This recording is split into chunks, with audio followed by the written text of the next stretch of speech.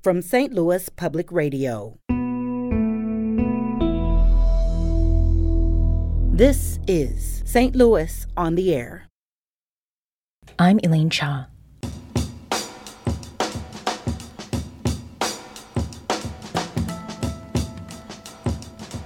A couple of months ago, a local grade schooler named Hannah wrote to the station. She mailed us a letter written in blue marker. In her note, she implored us and others to keep the war in Ukraine and the Ukrainian people top of mind. She wrote about the effects of warfare there on her friends here. She said she feared that attention to the war was beginning to fade in the minds of many Americans. Hannah had a point. According to polling from the Pew Research Center from this past fall, Americans expressed less concern then about Ukraine being defeated by Russia than they did in the spring. Interest in events transpiring in Eastern Europe has declined among people in the U.S. Russia invaded Ukraine on February 24, 2022, about 10 months ago. And since that time, the U.S. government estimates that at least 100,000 Russian troops have been killed or wounded. The same is true for Ukraine. Its losses, however, include at least 40,000 Ukrainian civilians killed by Russia. There's no sign the war will end anytime soon. In a moment, we'll hear from NPR correspondent Brian Mann. He covered the war from the front lines. But first, it was just 2 weeks ago that Ukrainian President Volodymyr Zelensky visited Washington, D.C. to address a joint meeting of Congress. It was the first time he had traveled outside his country since the intense Russian invasion began last year. Zelensky's time in D.C. included a visit to the White House, and in his passionate speech to Congress, he expressed gratitude as well as the need for more support. Early on in his address, Zelensky noted Ukraine's recent success in its efforts against Russia. We have no fear, nor should anyone in the world have it.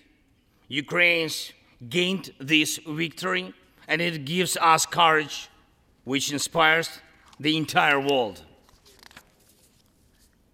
Americans gained this victory, and that's why you have succeeded in uniting the global community to protect freedom and international law. Europeans gained this victory, and that's why Europe is now stronger and more independent than ever. The Russian tyranny has lost control over us.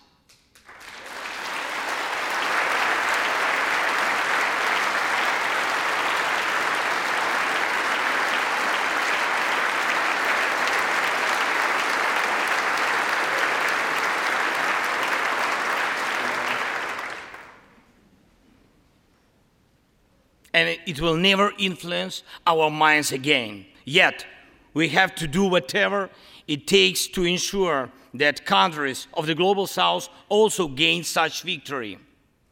I know one more, I think, very important thing. The Russians will stand a chance to be free only when they defeat the Kremlin in their minds.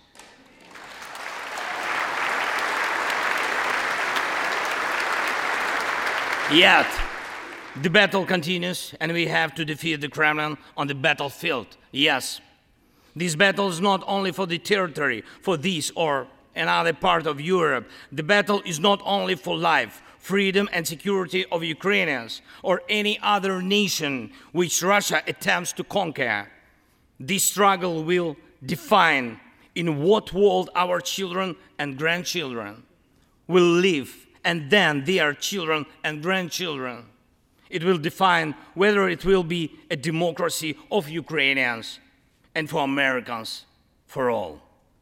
This battle cannot be frozen or postponed. It cannot be ignored, hoping that the ocean or something else will provide a protection.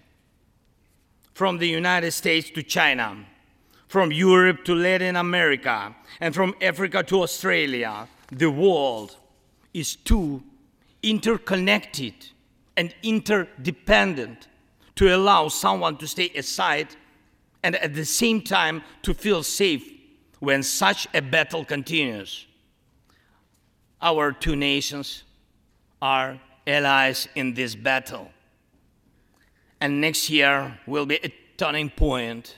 I know it, the point when Ukrainian courage and American resolve must guarantee the future of our common freedom, the freedom of people who stand for their values. That's Ukrainian President Volodymyr Zelensky 2 weeks ago during a joint meeting of the U.S. Congress. Later on in that speech, he made the case for continued and increased American and international support. So here is the front line. The tyranny which has no lack of cruelty against the lives of free people. And your support is crucial, not just to stand in such fight, but to get to the turning point, to win on the battlefield. We have artillery. Yes. Thank you. We have it. Is it enough? Honestly, not really. To ensure Bakhmut is not just a stronghold that holds back the Russian army, but for the Russian army to completely pull out, more cannons and shells are needed. If so, just like the Battle of Saratoga, the fight for Bakhmut will change the trajectory of our war for independence and for freedom. If your patriots stop the Russian terror against our cities, it will let Ukrainian patriots work to the full to defend our freedom. When Russia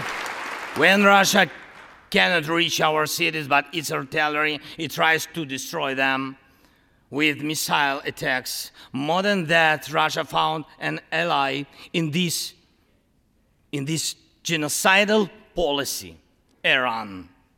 Iranian deadly drones sent to Russia in hundreds became a threat to our critical infrastructure.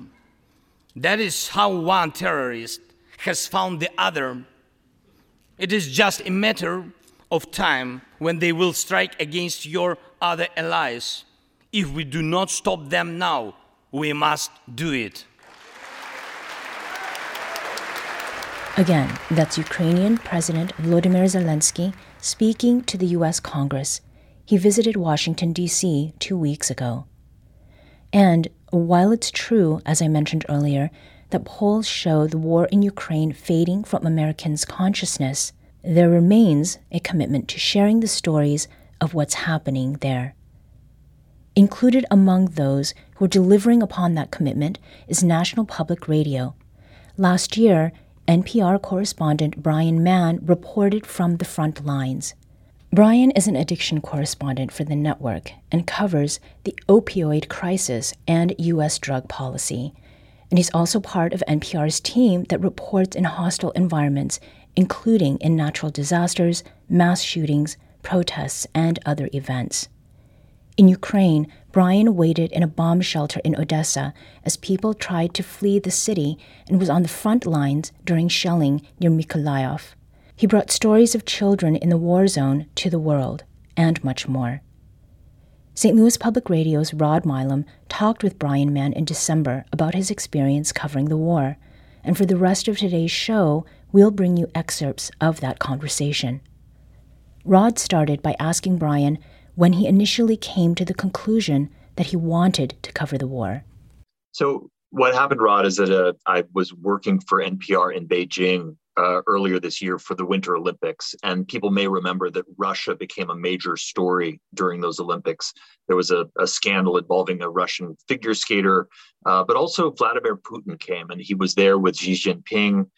These two authoritarian leaders were there. And it was at a time when there were these rumblings of the war, that there were troops already massing on the Ukrainian border. In the Olympic Village where I was living, it was, that was all people were talking about, was this conflict that was brewing. And so I started researching and learning about it. And when I got home and it became clear that the war was going to go on for a while, that the Ukrainians were going to hold back the Russian offensive, I volunteered to be, part of the team that rotates into Ukraine. And after some weeks of the war, when the first line of NPR journalists needed to be relieved, needed to take a break back from the front lines, they rotated out, and I was one of the journalists who rotated in. So it was really that series of connections that drew me to this. And I, as you mentioned, I had training working in hostile environments. So, I knew how to wear body armor. I had been trained by NPR's teams how to be aware of risky situations. And so, that allowed me to go in and work with the team that was there. Now, in my work doing acts of journalism, I've run into war correspondents all along, and it takes something extra, something that I don't have within me to actually decide to go into a war zone. And this was your first one. But you've covered other pretty dangerous situations. What made you want to actually go cover this? It's a really good question. Let me say, first of all, that, one of the things that was a real blessing for me, Rod, was that when I got to Ukraine, I was surrounded by incredibly talented professional NPR correspondents, many of them who, did have experience in war zones. And so I really was able to kind of ride their coattails a little bit and learn from them. And so I wasn't thrown into the sort of deep end with no support. But, I have to say, I really did see this invasion and the ideas about Russia and the role that Putin was playing in the world when I was there in Beijing. It really, it fascinated me and it troubled me. And I just decided that it was something that I wanted to help cover if NPR needed me and if there was, room on the team for me. And so, I felt really compelled to be part of this story. I do want to emphasize that while it is a very risky environment and the team that's there now is, they're in harm's way. The NPR reporters, they're all remarkable people. NPR does do everything possible to keep its journalists and its Ukrainian teams as safe as possible. So, we are, it is hazardous. It is scary, really scary at times, but, they do everything that they can to keep us safe. I mean, that's very good to hear, but there's still a big jump between war correspondent, even then covering a hurricane or a disaster or the opioid crisis. Was there something other than the interest in the story and the way, and of course, the sort of connection or the closeness that you had with the influence of Vladimir Putin while you were covering the Olympics in Beijing? Was there something that kind of pushed you over the edge, and how did you prepare to actually go into the war zone? That's a good question. The way that I prepared was to do, a ton of research about the political environment. I talked to generals, I talked to soldiers, I talked to everyone who I could to understand how this conflict was shaping up, to really get to where I felt like I could contribute as a journalist. In terms of the inspiration to be there, I've always been drawn to big stories. I've always felt like I wanted to be as close to, a big breaking news event as I could be. I'm not really sure what tipped me to feel like I wanted to play a part in this conflict, but I did just feel like it was a story that I wanted to help tell. And I have to say that as much as it was at times a traumatic and ugly place to be, I do feel honored and blessed to have been there. The Ukrainian people are remarkable. And, we live, sometimes it feels like in dark times here in the US. It can be confusing and lots of, intense news happening all the time, mass shootings and other events, wars around the world. But being there with these courageous people who are fighting so incredibly hard for their freedom and holding out in the way that they've done for these 9 months, I can't say entirely what the impulse was that got me there, but I'm glad that I went. It was a powerful experience and an important one for me. That's NPR correspondent Brian Mann talking about his experience covering the war in Ukraine last year. More of that conversation in just a moment. This is St. Louis on the Air on St. Louis Public Radio.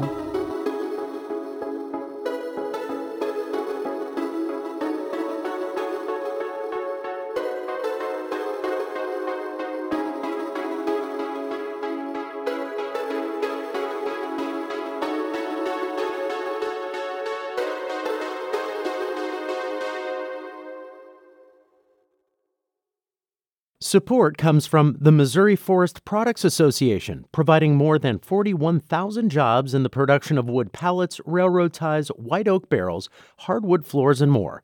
Details at choosewood.com. Welcome back to that conversation where Rod asked whether Brian had the opportunity to report from the Russian side of the conflict. So the Russian military and the Russian government has made it clear that they will target journalists, right? So in some conflicts in the past, it's been possible to sort of report on both sides safely. Not this time. This time, the Russians are, they're a very dangerous military, very disorganized and very hostile to reporters. And so I worked entirely on the Ukrainian side. The one thing that I did do was work in what's called the gray zone. And what that is, Rod, is that this is such a long military front, and it involves artillery and drone attacks and different things that occur over a long period of the geography. And so sometimes it's hard to know sort of where you're at. Where is the front line? How far away are the Russians? And so there were times when we were definitely in a part of the conflict zone where both Ukrainian and Russian military were active. But even in those places, we were always in the company of Ukrainian military. That was the only way that we could be there and be there safely. So it was your first time in a war zone. What did you think your job was there as a war correspondent? How did you decide what it was that you actually covered? It's a really good question. I had two goals. The first was to tell really human stories, right? I'm not a veteran war correspondent. And so what I felt like I could bring to this was, looking for real people having real human experiences. And so when I would find displaced families, when I would find young people who were confused by what was happening to them, I felt like I could really contribute to some of that, and I could really sit and listen and spend time with them. And, one young woman who, I'll think of the rest of my life, she was fleeing by herself, leaving Odessa, trying to get out to Poland. And, she was terrified of the war and of the death that was around her there, but she was also terrified because, there's a lot of human trafficking and a lot of danger and organized crime around people who are fleeing. And so she was incredibly vulnerable. And, that was one of the stories that I was able to tell. As time went on, the other piece that I really wanted to contribute was trying to understand what it felt like for Ukrainian soldiers near the front lines. And so I did quite a bit of work right up until the time that I was forced to leave Ukraine.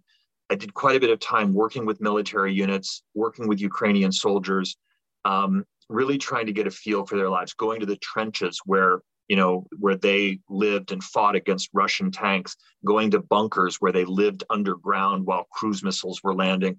And again, because I'm not a military expert, what I was able to do was try to tell those soldiers individual human stories. And again, I have to say it was a really powerful experience to be with those men and women and hear how they were surviving, and they really were eager to talk and eager to tell their stories.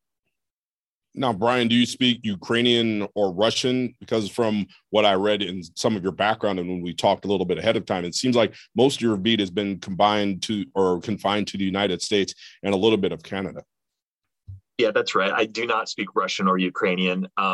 So what happens with NPR's teams is that when a correspondent like myself goes into a country like Ukraine, is you're assigned to work usually with locals, people who are going to be your translator, people who help you kind of understand the local culture. Often you'll have a driver and also a security person, kind of bodyguard who keeps you safe. And there I really want to sort of nod at the fact that Ukrainians working incredibly professionally. A lot of them are actually journalists. They're people who, their own journalistic careers have been disrupted by the war. And so they've come to work for American news organizations, really talented writers and producers. And I was lucky enough to work with some great, very brave Ukrainian translators who traveled with me, into some of these frontline war zone areas really bravely. They're wearing body armor, they're wearing helmets just like I am. Now that you actually bring up the whole journalism piece and people who worked as journalists who worked with you in the translation area, what role did you think a journalist and journalism played during this conflict? Russia invaded Ukraine. It was unauthorized by the UN and such. And journalism is supposed to be there to be the rough draft, to give the rough draft of history. What role do you think you yourself as a journalist and other journalists around that were there were playing? So one of the things that's really interesting and troubling about this conflict, Rod, is that, obviously there's the violence of the war. There's cruise missiles hitting daily, tanks battling, all of that. But there's a whole other layer to this, and it's the information war or the disinformation propaganda war. And Russia, if you think about their interference in US elections, their presence on social media, Russia has been really masterful at trying to mislead and misinform people about things. And they have really launched a huge barrage of disinformation around this war. And so one of the things that was really fascinating was to be a journalist there, essentially trying to set the record straight, trying to push through that noise and push through that set of lies, and really try to inform people in Ukraine, in Europe, but also back here in the United States, where Russia's very active in trying to sway public opinion. And one of the things that was really beautiful, and it was really a powerful experience, was to be in Ukraine and have the Ukrainian people really embracing the idea of journalism, the idea, and they understood we were going to tell an objective, factual story. We were not just doing Ukrainian propaganda. We weren't there, to just fluff up what they were doing. We were going to report whatever we saw, but they wanted that, and they, and I really came away feeling like in these moments of conflict, especially in this modern age where there is so much conspiracy theory and disinformation, kind of QAnon level stuff. And really, I have to say, it is heartbreaking, the lies that the Russian people have been told about Ukraine, about Nazis running the government and persecution of Russian speaking people. I was all over the country and I looked, for any evidence that any of that was true. And it just wasn't. And sadly, of course, Russia has shut down the ability of most of their people to get good sources of information. And so I really did come away feeling like I had seen just how powerful reporting, factual, ethical reporting can be at helping people understand the truth about something, even something as ugly and violent as a war.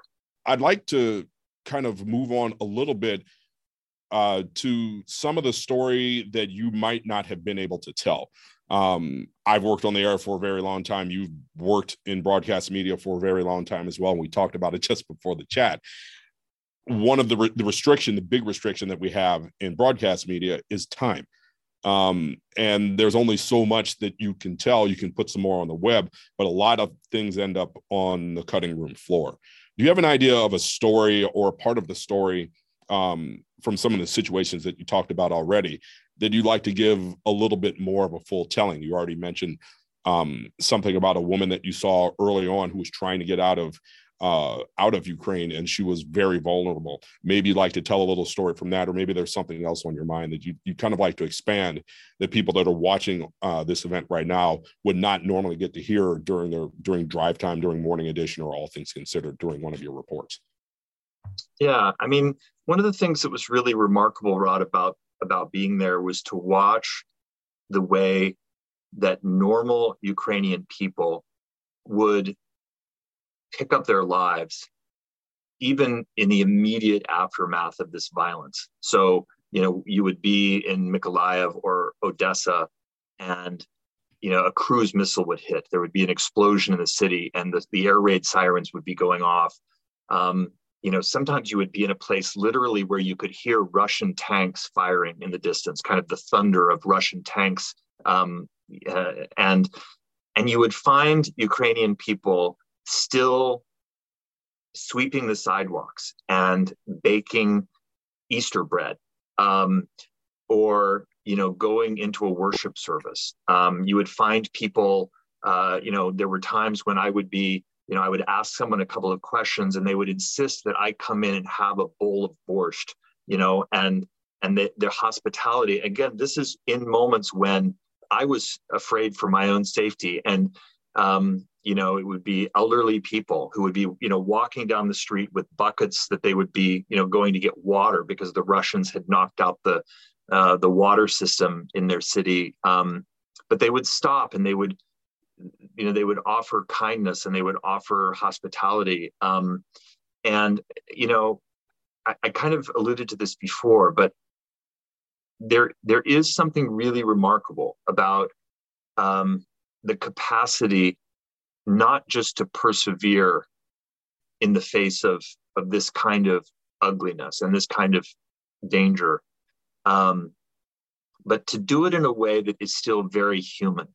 I'm not going to say that obviously Ukrainians get weary and they get scared and, they're human, but it really was a lesson for me every day that I was there about how to sort of have courage and have generosity. So yes, every time I would do a story about someone, I felt like I could do an hour-long documentary about that one little old lady. One of the stories that I did from Mykolaiv on a day that we actually came under Russian rocket fire, just before we came under this rocket fire and we were hearing incoming artillery all around us, we pulled up in our car and there were two elderly women sitting on a bench together, just out in the open, sitting on a bench. And they had a jar between them. And these women were sharing fresh homemade pickles. One of them had made her own recipe of fresh homemade pickles. And she'd come out with her friend and she said, we're just going to sit. It was a beautiful spring day. It was gorgeous outside. And they, despite the war, they were going to sit there and they were going to share these pickles. And of course, they wanted us to sit and have pickles with them. So those moments really stay with me. And they're a big part of the joy part of what this work was about. More of that conversation in just a moment. This is St. Louis on the Air on St. Louis Public Radio.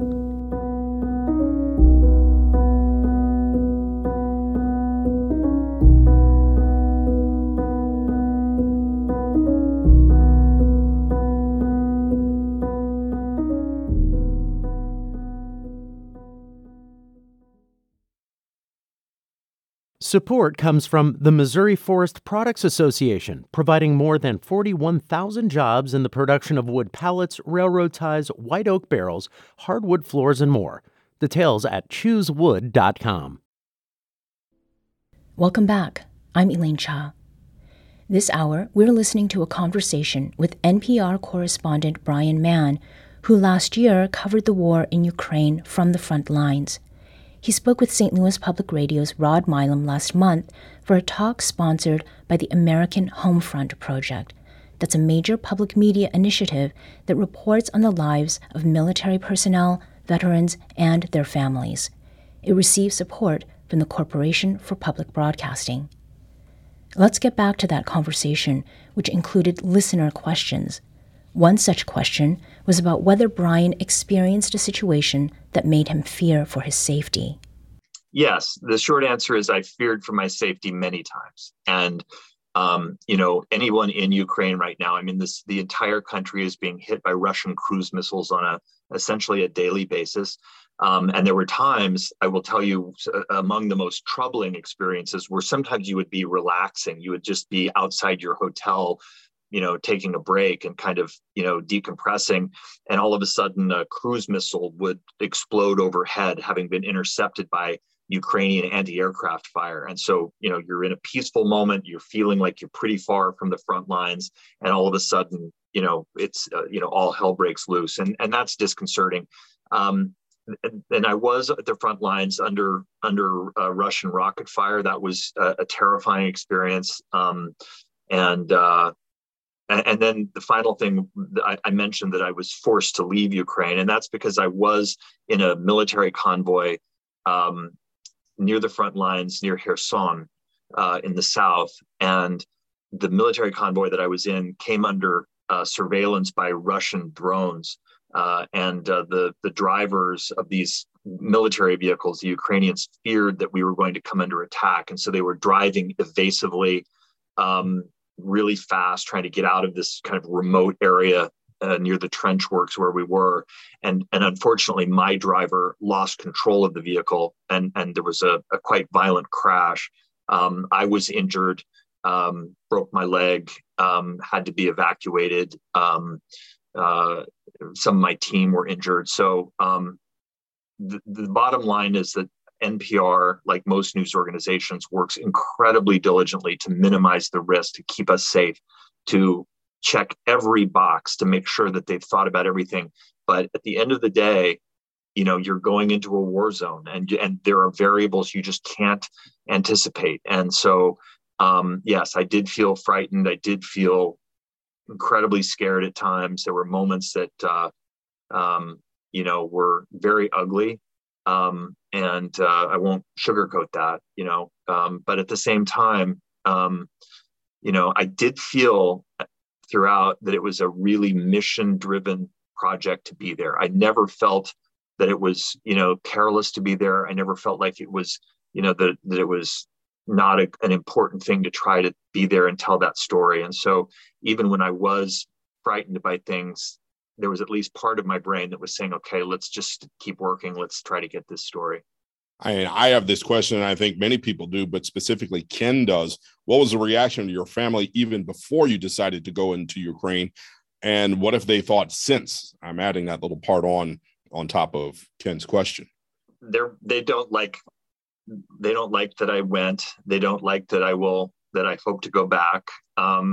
They have also, I will say that since I was injured in Ukraine, my family has stepped up enormously to care for me and to help support me. And, along with NPR, which is the network, has been incredibly supportive. A lot of friends and family have really helped me since this happened. And so, but my mom scolds me regularly for a lot of my life choices, not least my decision to go cover this war in Ukraine. How do you answer them? I mean, clearly they hear you on the radio and they see you continue to do that, but how do you answer them in the moment? Well, first of all, I have worked in hostile environments for many years, hurricane zones, mass shootings, big disaster areas. And so part of it is just, I say this is kind of just part of what I do. And then partially I say that, I always think really hard about the mission of a project. If there's a risk, something like this story, do I think it really matters enough to take this risk? And am I a journalist who can really contribute something meaningful that makes it worth the personal risk? And I have to say that the people around me, my family, they always have respected that. If I come back to them and say, okay, I've heard your concerns, I know you don't want me to go, but at the end of the day, I feel like this is an important one to do. They've always had my back. And so, it's really wonderful. And it's not an easy thing that I ask people who love me to put up with. So I'm very grateful.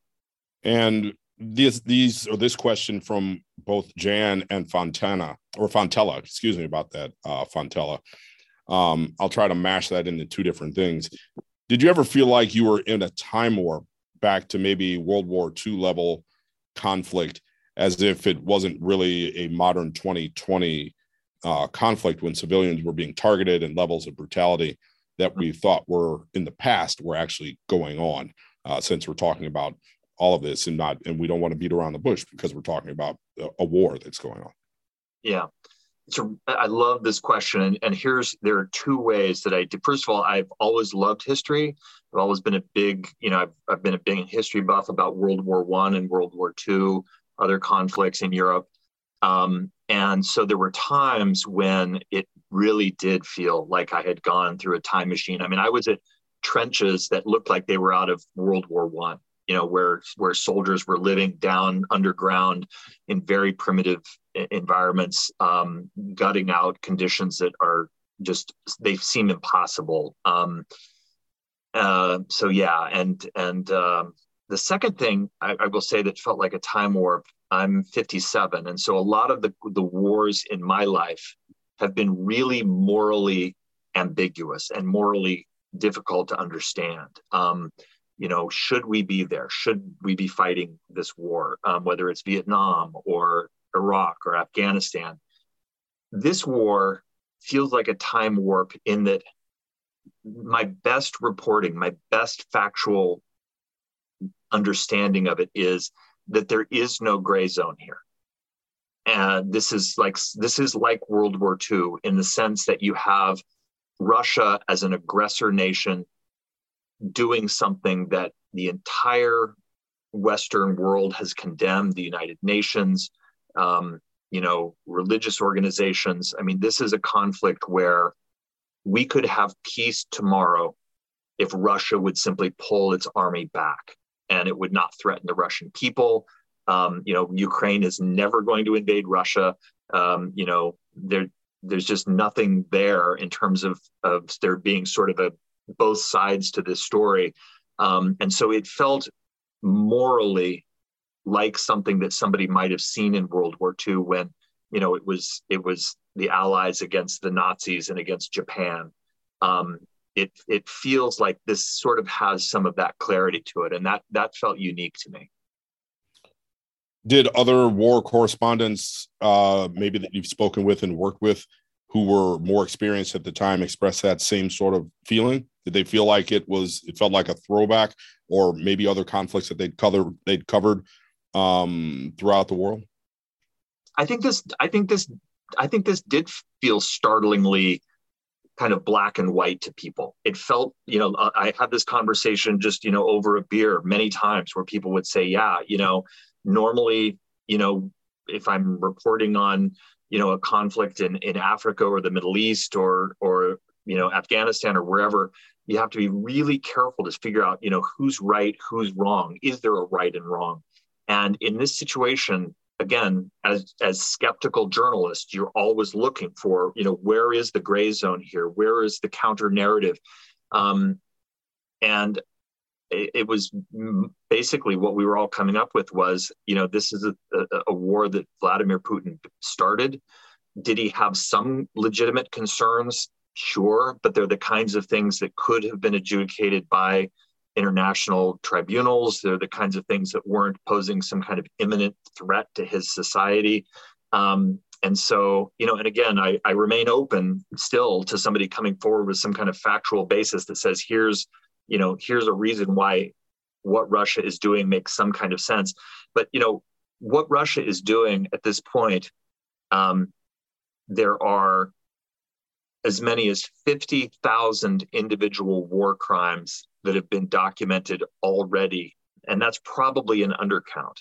And so when you look at the horror of what the Kremlin and Moscow are doing to Ukraine, a democracy, it's very hard not to say that there is a moral clarity to this. And again, that feels very old-fashioned in some ways. Right now, we're listening to and watching NPR correspondent Brian Mann, and we're having a discussion that is entitled Inside Covering the War in Ukraine. This is a production of St. Louis Public Radio, and we're doing this in conjunction with the American Homefront Project, and it's sponsored by the Corporation for Public Broadcasting. Brian, I kind of want to shift this a little bit. What key issue do you think that's going on right now in Ukraine and during the times that you have been there that's not being discussed by the big media outlets? And that question comes from Leslie. Thanks for your question, Leslie. I think I think one of the things that's really hard to report on and really challenging to get at, and this is why it's, I think, underreported, is what might change the war from Moscow's perspective. How could this affect Russian society and the Russian leadership in a way that there is some change of approach or some change in strategy? Right now, it's very difficult to be a journalist inside Russia.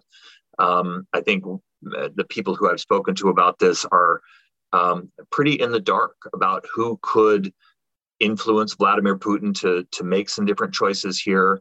What international pressure could cause there to be a change. And so I think one of the stories that I would love to see more attention to is, and I get asked this all the time, is how will this end? How will all of what we're seeing on the ground in Ukraine lead to some kind of resolution? And I think the reason for that is simply that right now it's pretty opaque. It's difficult to get into Moscow and to ask hard questions.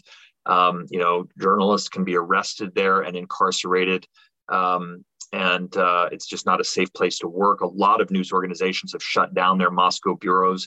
And so I think that's one of the really big questions. What will sort of cause a shift in the direction of the decision of Russia to continue perpetrating this violence? I think there's some really good journalists who are probably working away at that right now. And so I hope to see more of that really good reporting soon. And we also have a question from Susan. Susan's question is, how can all of the work that's been done by NPR in coverage like yours that Susan feels is very good, how can that be more broadly disseminated so that people in the United States don't lose interest in the conflict? Like we're saying, it's still going on and you don't even know how it's going to end. It's a really good question. Obviously, when you're a journalist and you become really focused on a story, as I am with Ukraine, it does break your heart a little bit when the attention of the country begins to shift away. I understand it. It's natural. The midterm elections come, lots of other news events come, and people, frankly, we're all kind of overwhelmed right now by the news cycle. There's so much going on. I will say that I'm incredibly proud that NPR has just, again, assigned a permanent, really talented correspondent, Joanna Kakissis, to do this work in Ukraine. So her work will continue to be really powerful and human, and I think that will pull people in. Beyond that, it's a really tough challenge. It's hard to get people's attention. One other thing that I will just be very, sort of frank and vulnerable about is I think a lot of people are burned out on dark and depressing stories. I cover the opioid epidemic when I'm not doing this work, and I have to be very careful about not just overwhelming people with doom all the time. And so that is another thing. If I could say that one strategy that I love about NPR and our storytelling from Ukraine is that, yes, we tell the hard stories about the suffering and the war and the violence, but you will also hear joy. You will hear music. You will hear, and this is the truth of almost any place you go in the world. This is another thing that I took away from Ukraine, but I've taken it away from many disaster areas, many ugly things that I've reported on, is it's really easy to get lost in the darkness, to get to where you think that's all that it is. But that's not true. There is so much beauty in Ukraine. There is so much dance and art and creativity. And I don't want to sugarcoat the ugliness of it. That's there too. But and I think NPR is doing a good job. Some other media organizations are also doing a good job to use light as well as darkness to tell the story. And hopefully that will allow people to keep coming back, not just be overwhelmed by it or begin to tune it out. And again, I don't say that people are tuning out Ukraine in a bitter way. I understand it. It's hard to keep these things in our minds right now. So I think that kind of storytelling where there is at least some joy and some beauty along with the hard truths, that's one way I think we can keep this in front of people. Now, even though NPR has appointed a permanent correspondent for Ukraine, you've mentioned already that you're looking to go back. What's drawing you back there to continue to tell the story, or to pick up where you left off from the last time that you were forced to come back to the United States? Yeah, so once I'm completely healthy again, I would like to go back. It'll obviously be up to NPR and whether it sort of fits their editorial needs at the time. But I'm very committed to this story. I really fell in love with the Ukrainian people and with this story. There's something happening there, Rod, that is there is a democracy there that's being tested in a really profound way. And I'm really interested in this. I'm interested in people who believe in democracy, who, are willing to make great sacrifices for it. I'm really drawn to continuing to tell this story, if there's a role for me to play there. So I would go back in a heartbeat and will if circumstances allow it. Well, you left under circumstances that you got injured and you needed to get out of there. But Paul asked, was it difficult to leave Ukraine after establishing all the relationships that you did with your team, plus the civilians that you reported on and that you were in contact with? It heartbreaking. It was, and I have to say that whenever I see other journalists rotating out of Ukraine, which is a standard practice for mental health and for wellness. A lot of news organizations will regularly rotate their correspondents out. It's a really good practice, I think. And what you see is them constantly saying, I'm ready for a break. I need to come home for a little while, see my family, all of those things, but also just a real heartache to leave Ukraine and leave the people there. And I certainly felt that. And I communicate all the time with people who I met there. I have one of the beauties of living in this modern age is that, the people are a quick message away, a Zoom call away, Facebook message away. And so I'm in touch with people there all the time and really love that. So, yeah, I'm as connected as I can be. And since you cover addiction for NPR and you've covered now, you're a war correspondent, is there a similarity in how you've approached both of those seemingly different issues? Well, I will say, one of the things that happened last year is that in the United States, we lost about 107,000 people to fatal overdoses. That's in 1 year. And so there is a kind of similar loss, a sense of loss. Again, the violence in Ukraine, I don't want to in any way minimize what's happening there, but there is a profound loss also here at home in what's happened with the addiction crisis. And there is in many ways, I do tell these stories very similarly in that I go in and I look for really human people who I can connect with and I can spend time with. I try to slow down and listen to them and spend time with them.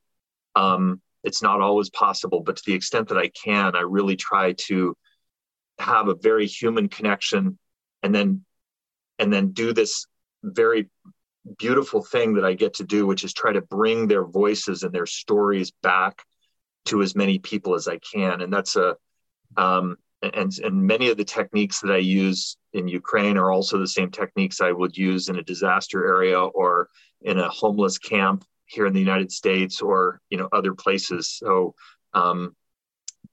being vulnerable, shutting up and listening, really being quiet and still and just letting people talk to you, letting them tell their stories, letting them feel what they're feeling and trying to relate to it as much as possible.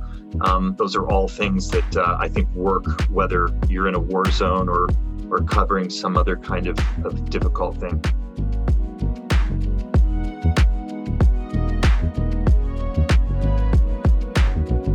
NPR correspondent Brian Mann talking about his experience covering the war in Ukraine last year.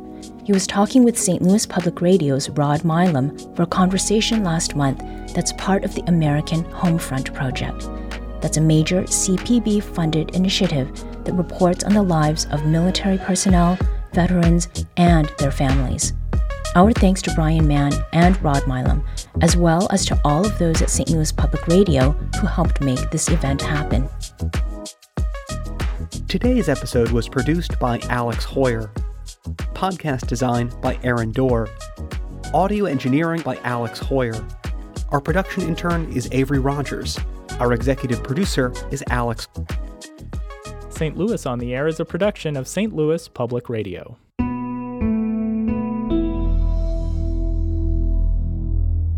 Understanding starts here. Our podcast proudly supports St. Louis artists by using music from Life Creative Group. St. Louis Public Radio is a member-supported service of the University of Missouri St. Louis.